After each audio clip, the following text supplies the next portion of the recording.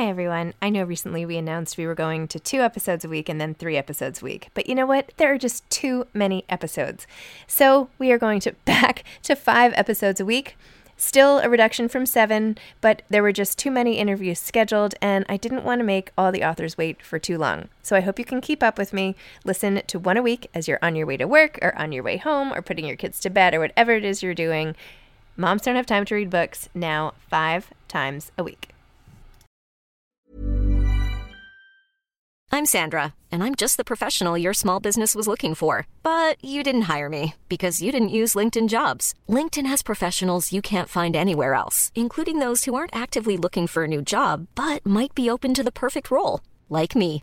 In a given month, over 70% of LinkedIn users don't visit other leading job sites. So if you're not looking on LinkedIn, you'll miss out on great candidates, like Sandra. Start hiring professionals like a professional. Post your free job on linkedin.com/people today. Hi, I'm Daniel, founder of Pretty Litter. Did you know cats tend to hide symptoms of sickness and pain? I learned this the hard way after losing my cat, Gingy. So I created Pretty Litter, a health monitoring litter that helps detect early signs of illness by changing colors, saving you money and potentially your cat's life. Pretty Litter is veterinarian developed, and it's the easiest way to keep tabs on your fur baby's health right at home. Go to prettylitter.com and use code ACAST for 20% off your first order and a free cat toy. Terms and conditions apply. See site for details.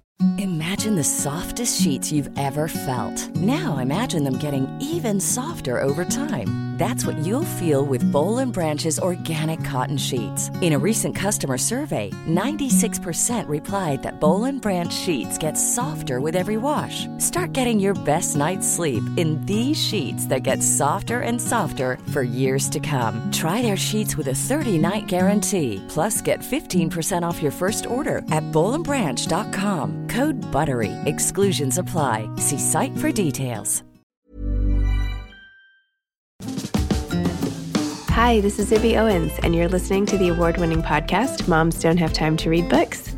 I'm also the host of Moms Don't Have Time to Lose Weight, and I'm the editor of the anthology, which you should run out and buy, called Moms Don't Have Time to, a Quarantine Anthology.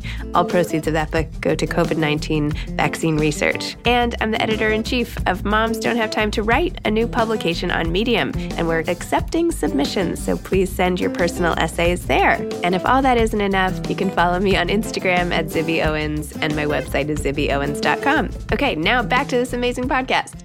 I am obsessed with Slumberkins. They're these collections of stuffed animals and loveys that come with books. And they're so much more than that. Slumberkins were developed by a therapist and an educator using research-based techniques to help teach children how to understand and support their feelings. So these are almost emotional intelligence teaching animals. My kids are just obsessed. I mean, they fight over all of these things so much. And each one comes with a book. And in the book, you do things like recite your feelings and learn about different emotions. There's the caring crew of animals, the confidence crew. There's the resilience crew. It's really amazing. They have great gifts for newborn parents. And they're giving my listeners and followers Zibby10 10% off your first purchase. The code is Zibby10. So go to slumberkins.com.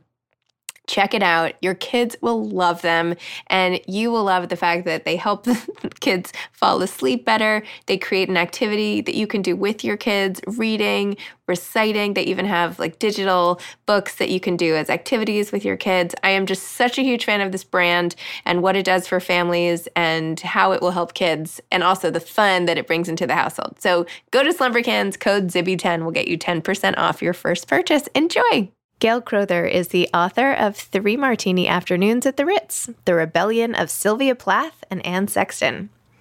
Gail is a freelance writer, researcher, and academic. She's also the author of The Haunted Reader and Sylvia Plath, and the co-author of Sylvia Plath in Devon, A Year's Turning, and These Ghostly Archives, The Unearthing of Sylvia Plath. Gail divides her time between the north of England with her dog, George, and London. As a feminist vegan, she engages with politics concerning gender, power, and animal rights. And you will hear in the episode about how she got a PhD in a different topic. Welcome, Gail. Thank you so much for coming on Moms Don't Have Time to Read Books. Thank you so much for having me. Okay, your book, Three-Martini Afternoons at the Ritz, The Rebellion of Sylvia Plath and Anne Sexton. First of all, you are like the foremost scholar on Sylvia Plath. You must be the most accomplished Sylvia Plath scholar in the world. Is that true, pretty much? Well, I think that's very kind of you to say, but I think there are many really amazing Plath scholars out there, and I don't think I could take a top spot. But certainly, I spent a long time researching Sylvia Plath and writing about her, and this is actually my fourth book about her. So, I've dedicated quite a lot of time to her, really. I do want to talk about this book, but I first just need to know, what draws you so much to her? Why dedicate your professional life to delving so deep into another woman's career and life and history? And what is it, do you think, that draws you so much to her? Yeah, I mean, it happened by accident, which is a very odd thing, really. I was 13 years old at school in a library, and we were just told to spend the afternoon choosing a book and reading a book. And so I just randomly went to the poetry section and pulled out this collection, which was very randomly, Sylvia Plath. And I opened the book, and it was the poem Mirror that started with the line, "I'm silver and exact." And my 13-year-old self just honestly fell into this book, and I've never got out again. And I'd never heard a voice like it. And then from the age of 13 onwards, I just started reading everything that she'd written. But then oddly, my background isn't in English literature, and it isn't in literary theory either. I'm a sociologist. So I'm coming at it from quite an odd angle, really, I think. So looking at the cultural figure of Plath, and why she has such significance for so many people. And my PhD was about why people become so attached to her. And I spent 4 years researching that, and I still don't have an answer.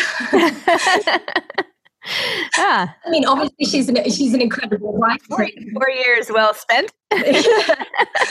Yeah, but so that I think there are lots of reasons, but people seem to have a very special relationship to Plath, and I can obviously relate to that. But I still never really quite managed to know why.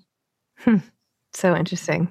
Well, you also, in Three-Martini Afternoons at the Ritz, you also track an interesting path at all the different intersections of Sylvia Plath and Anne Sexton's lives, how they grew up, only 4 years apart and in basically the same town and outside Boston, and how there were so many parallels between the two and yet so many differences, and how they culminated finally in them getting to know each other after this course they were both enrolled in. But you use it as a great way to really shine a light on what they were even writing about and some of their innermost feelings and how those came out over time. And I was particularly struck by their shared frustration at their roles, sort of as these, upper middle class white women trapped in the roles of mother and the limitations on their roles in society at the time and how they fought against that. So I was hoping maybe you could talk a little bit about that angle of the two of them and how they kind of dealt with that, the mothering section, the feelings about their sort of lot in life when, if they had been born today, things would be very different, but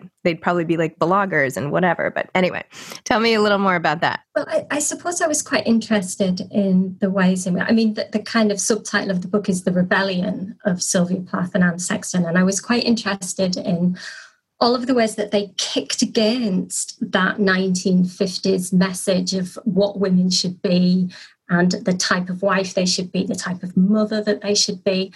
And I was quite interested to explore what parts of that 1950s very patriarchal ideology they had absorbed, which parts of it that they decided to just completely boot out of their lives.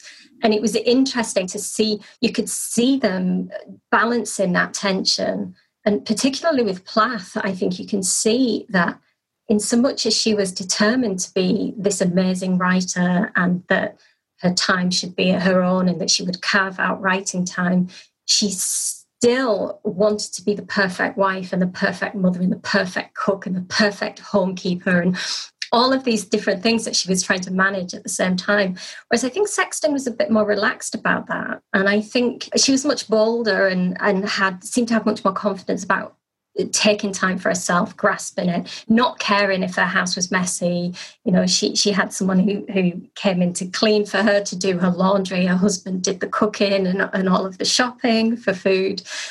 She had family members who drove the children to school and took them to their lessons after school. So I think Sexton was more comfortable with rejecting those traditional expectations of what she should have been doing as a wife and a mother, whereas Plath seemed to be very much trying to handle it all and do it all and be exceptionally brilliant at all of it as well. There were a couple times that I just wanted to read a quote or two. Hold on, let me see if I can find it. A little piece more on growing up so constrained. You pointed out there were all these ads and everything in the culture at the time was pointing towards how women belonged at home and, you know, get your wife this Hoover vacuum and, you know, that's what she needs. And there was just so much pressure to be a wife. And yet they had these thoughts and feelings that they expressed in their writing, particularly the quotes from Sylvia Plath in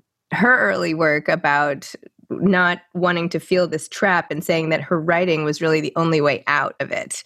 So how do you think they used their writing to kind of escape the trap of where they felt themselves ended up to be? That was not my most articulate question, but I think you got the point.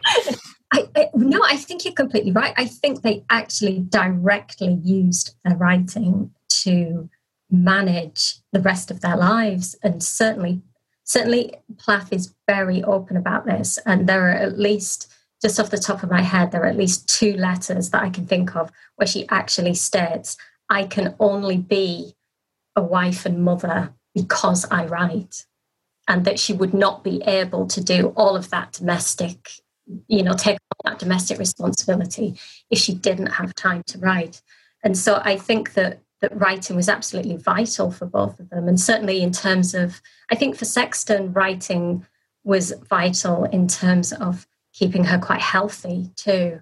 You know, her daughter, Linda Gray Sexton, who's written 2 very eloquent, articulate memoirs about her mum and growing up with her mum, talks about how, you know, my mum was never crazy when she wrote, you know, that she kind of, you know, the times that Anne Sexton, I think, became most ill were the times, Linda said, when her typewriter fell silent. So in that sense, I think writing for them performed a number of different purposes. And what's interesting is that both of them also saw it as a business too. I mean, it was a career, it was a job, it was a business. And although they both state, you know, we don't do this to make money, we do this because we have to write, they both also said, but also we like to get paid and we want to get paid fairly and we should get paid. Sexton in particular, she was like a one-woman campaign activist for fair pay, you know, before all of that was even kind of in our social consciousness. Her letters are astounding when you read them. And then when she didn't win the prize, there was some prize that went to the 3rd member of their sort of trifecta in the class. And she was so upset that she hadn't won it when her poem was probably better. She's like, a man got it and this is why. Yes. Yeah. I love how you also talk in this book about the effects of their upbringing and how there's this cultural sort of assumption that these women and mental illness and things that have happened with them are only because of their own makeup, when in fact their upbringing has completely dictated, or at least has a huge part in how they ended up becoming and what happened with their early lives. And, you know, the 9 years after Sylvia Plath's dad passed away and how her life sort of took on a totally different shape after that in these years that she doesn't talk about, and her relationship with her mother, who ended up having to take on the burden of being a single mom with 2 little kids and having to support the family and not necessarily being warm and loving. And then you contrast to, you know, Anne Sexton and her very, you know, question mark relationship with Nana and how that might have affected her upbringing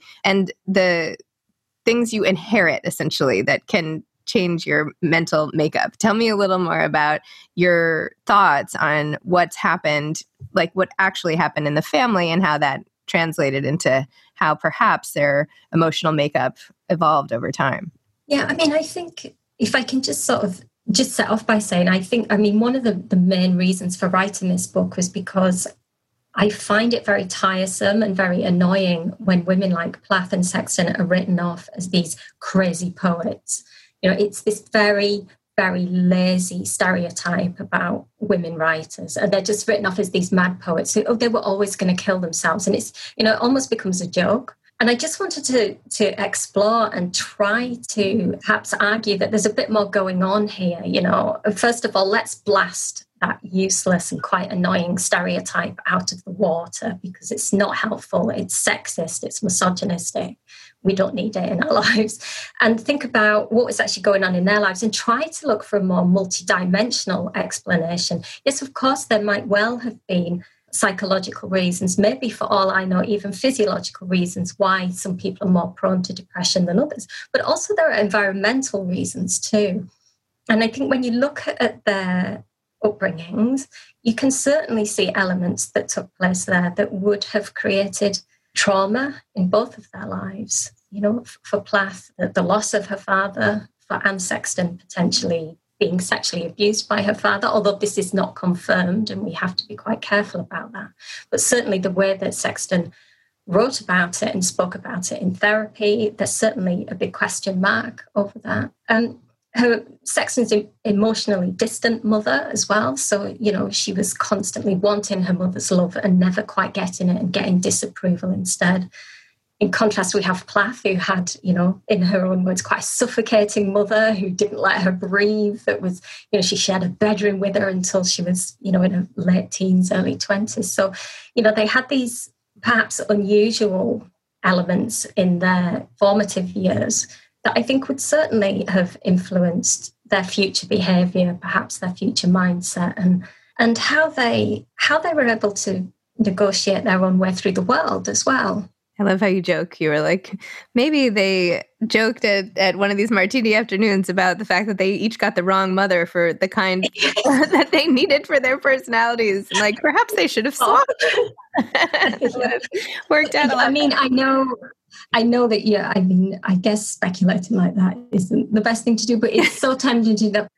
They had such great senses of humour, and I'm sure if they moaned about their mum, they were like, "Oh, you should have mine, and I'll have yours." You could just picture that conversation, especially after the third martini. I'm Sandra, and I'm just the professional your small business was looking for. But you didn't hire me because you didn't use LinkedIn Jobs. LinkedIn has professionals you can't find anywhere else, including those who aren't actively looking for a new job, but might be open to the perfect role, like me.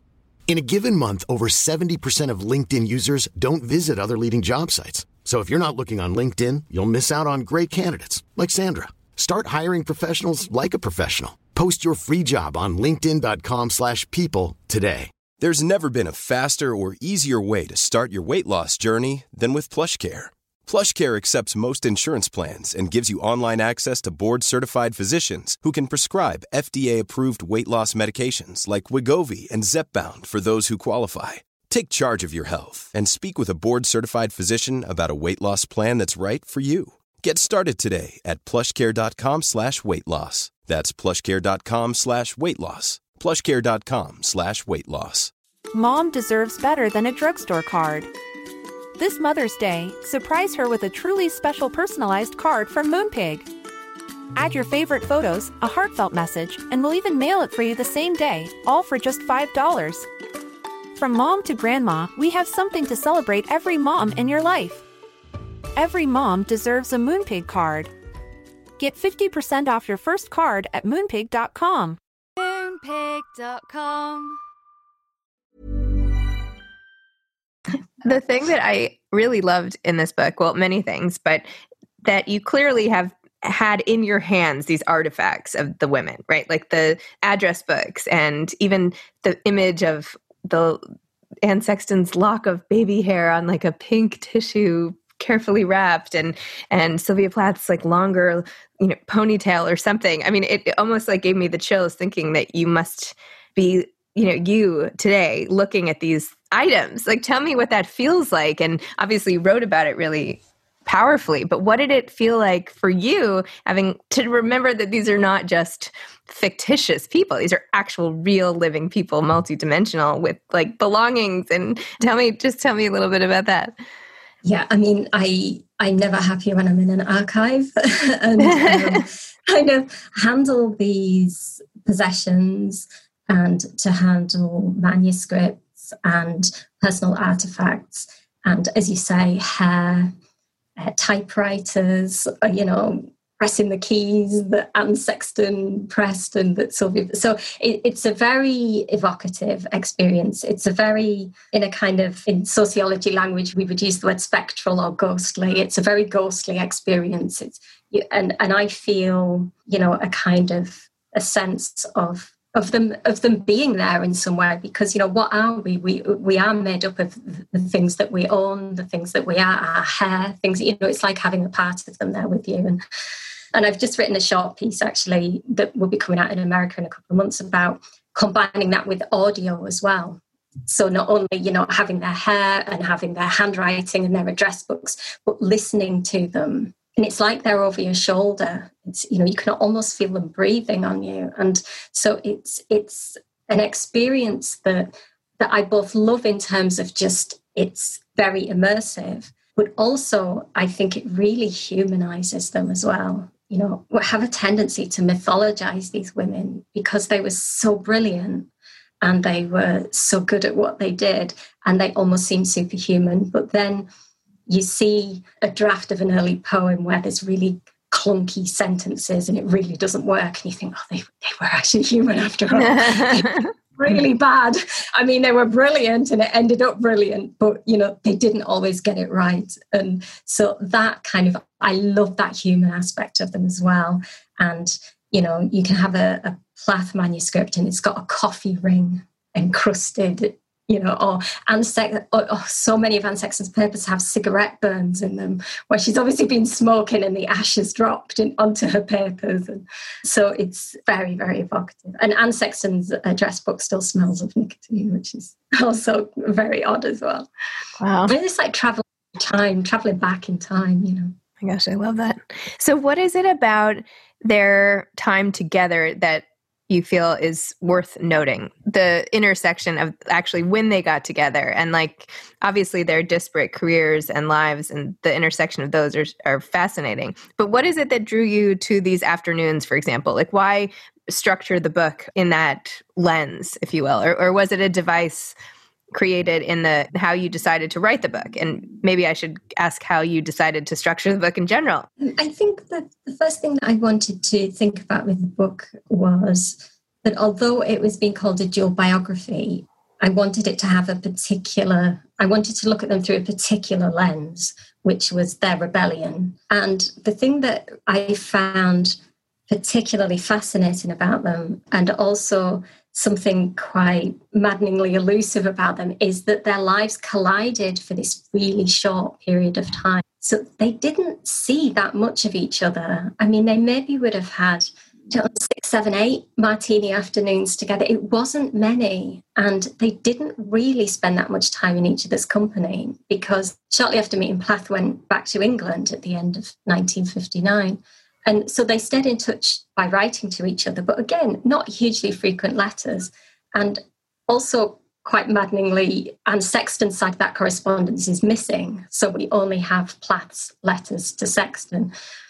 And so what I found fascinating was that this moment in time, this collision that happened between their two lives, then kind of sparked off this whole influence on each other. Because initially when they met, if you read Plath's journals, she's so jealous of Sexton. She's furious. She's kind of waking up at 3 a.m, absolutely raging because Sexton's got published in places and she hasn't, and Sexton's got a book contract and Plath hasn't. So there's this raging jealousy that then in the poetry workshop, Robert Lowell makes them work together. And then obviously something happens there and they become friends. And so they start going out for these martini afternoons, which I imagine were an absolute riot. So I imagine they were great fun, accompanied by George Starbuck, who was another poet in the workshop.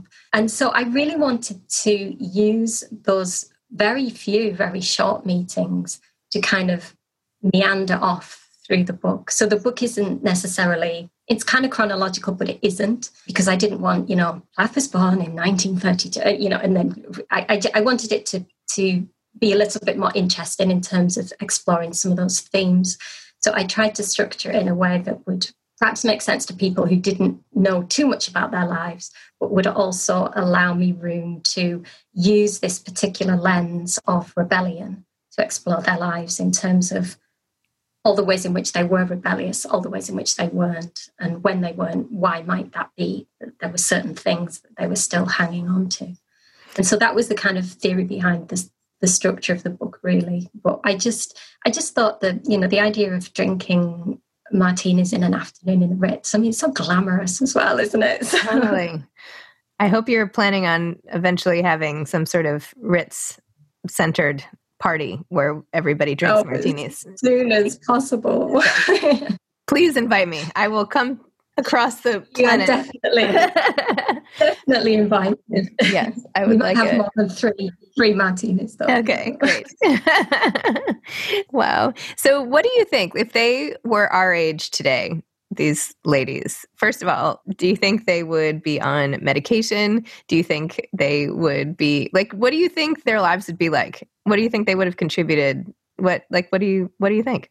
I mean, I would have hoped in terms of their mental health, they would have received much better, more effective, less barbaric treatment. They were both subjected to really quite traumatic experiences, as the chapter on mental illness explores, particularly Plath with her botched ECT that she received. So, and Linda Grace Sexton has written about her mum that she does believe that if her mum had been alive today, she would have been properly medicated, and would have hopefully have had a much more comfortable, happier life. So that, you would kind of hope that. In terms of it's really interesting to think what they might have made of things like Twitter. I mean, I think certainly they both probably would have been great at Twitter because they were so good at witty one-liners that, and whether whether they would have blocked or not, I don't know, because it certainly towards the end of Plath's life, it looked as if she was going to increasingly be doing, for example, becoming a critic. So she was, she'd got a job on the BBC on a programme called The Critics, where she would be reviewing books and theatre and I guess music and things like that. So it would have been interesting that she might have become a bit of a social commentator herself, So I guess if she had access to the social media, that would have been useful for her. And I don't know. I mean, Sexton, I think it'd be interesting because Sexton was a writer who worked so hard on her drafts. She worked and worked and worked and reworked sometimes 20, 30 times. And I imagine if she was trying to blog doing that, she'd be completely exhausted. So, it's fascinating. It's fascinating to think how they would operate. I think they'd see a lot of similarities. Some things haven't moved on at all, have they? Very true. So now, of course, you as a woman have added your own book into this, infinite universe of literature written by women about things, and you have your own commentary on everything as it's seen through this lens. So where do you go from here? What is next for you? What would you like to see happen with your own career? And what's coming up? Are you going to keep delving deep into these women? Do you have another book coming? Will this be a movie? That was a lot of questions. Well, I do have another book coming, and hopefully the publisher will be talking about that quite soon. I'm just at the contract stage. I can say it's not about Plath or Sexton, so okay. I'm moving away from those two lovely ladies for a little while, although they'll always be part of my life. So yeah, there'll be another book, and then kind of around this book, I'm writing sort of shorter pieces that will be coming out. So pieces about working with their audio, and also a piece about choosing photographs for the book, because I think photographs are so important, and I love writing about photography. And I spent quite a lot of time deciding which photographs should go into the book. So writing a piece about that. And so there's lots of, little things that will be going on around the book that are not in the book, but will be also about the process of putting the book together as well. And then it will be, straight into the next book, which of course is going to be really difficult because we're still kind of in lockdown in the UK, so no international travels allowed. And I could do with being in some archives as well. So it's interesting trying to negotiate research when you can't leave your house. Yes, that sounds great. I can't wait to hear what your next project is. And by the way, the book trailer that you have for this book with the pictures, I don't know if you picked those pictures for the trailer, but those were awesome. I just loved it. I mean, it was great. So, yeah, they're the pictures that are in the book. So. Okay, great. Interesting. Love it. Well, what advice would you have for aspiring authors? I think it takes, and I think this comes across in Three-Martinis as well, I think it takes a lot of persistence. It takes a lot of patience. It takes a lot of managing your own emotions, I think, because writing is such a personal thing, and sometimes things can feel quite devastatingly personal when they're not, So, getting rejections and things like that are really difficult to manage. And somehow, I don't know how, somehow you have to hang on to self-belief even in the face of really terrible times. You have to believe that you can carry on doing it.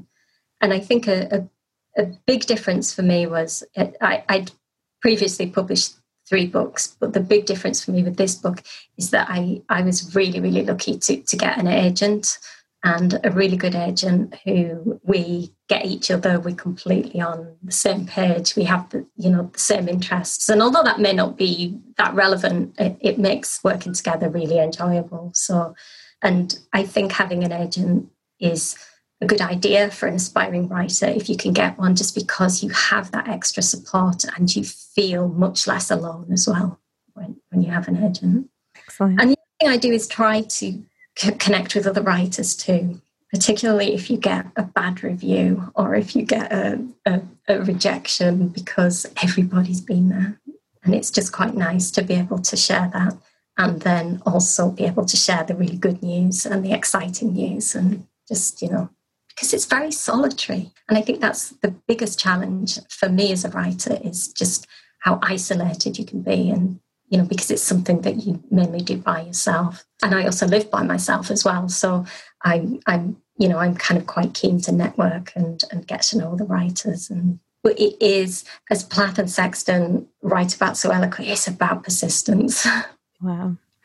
Well, Gail, thank you so much. I'm so impressed by just how great a researcher and author, and how you bring these women so to life, and what a joy it is to read about them and learn more, and really view them now as like whole. I just feel like I know them much better, and I've already been very interested in Sylvia Plath over the years and felt like I knew enough, which I obviously did not. So my hat's off to you. So thank you so much. Thank you so much. That's really nice. Right. Well, thank you. And hopefully I can connect you to lots of other authors, because I'm always talking to authors and would love to put you in touch with whoever. So yes. Oh, that would be really nice. Thanks. Okay. Perhaps at the Ritz. So even better. Even better. Okay. All right. Well, thanks so much for all your time. Thank you, Slumberkins, for sponsoring today's episode. Again, use code ZIBBY10 to get 10% off your first purchase. Thanks for listening to this episode of Moms Don't Have Time to Read Books. Don't forget to follow me on Instagram at Zibby Owens and at Moms Don't Have Time to Read Books.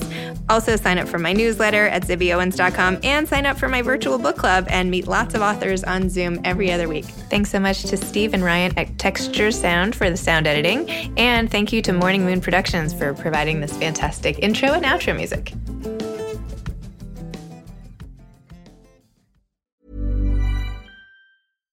Mom deserves better than a drugstore card. This Mother's Day, surprise her with a truly special personalized card from Moonpig. Add your favorite photos, a heartfelt message, and we'll even mail it for you the same day, all for just $5. From mom to grandma, we have something to celebrate every mom in your life. Every mom deserves a Moonpig card. Get 50% off your first card at moonpig.com. Moonpig.com Imagine the softest sheets you've ever felt. Now imagine them getting even softer over time. That's what you'll feel with Boll & Branch's organic cotton sheets. In a recent customer survey, 96% replied that Boll & Branch sheets get softer with every wash. Start getting your best night's sleep in these sheets that get softer and softer for years to come. Try their sheets with a 30-night guarantee. Plus, get 15% off your first order at bollandbranch.com. Code BUTTERY. Exclusions apply. See site for details. Planning for your next trip? Elevate your travel style with Quince. Quince has all the jet-setting essentials you'll want for your next getaway, like European linen, premium luggage options, buttery soft Italian leather bags, and so much more. And is all priced at 50 to 80% less than similar brands. Plus, Quince only works with factories that use safe and ethical manufacturing practices. Pack your bags with high-quality essentials you'll be wearing for vacations to come with Quince. Go to quince.com/pack for free shipping and 365-day returns.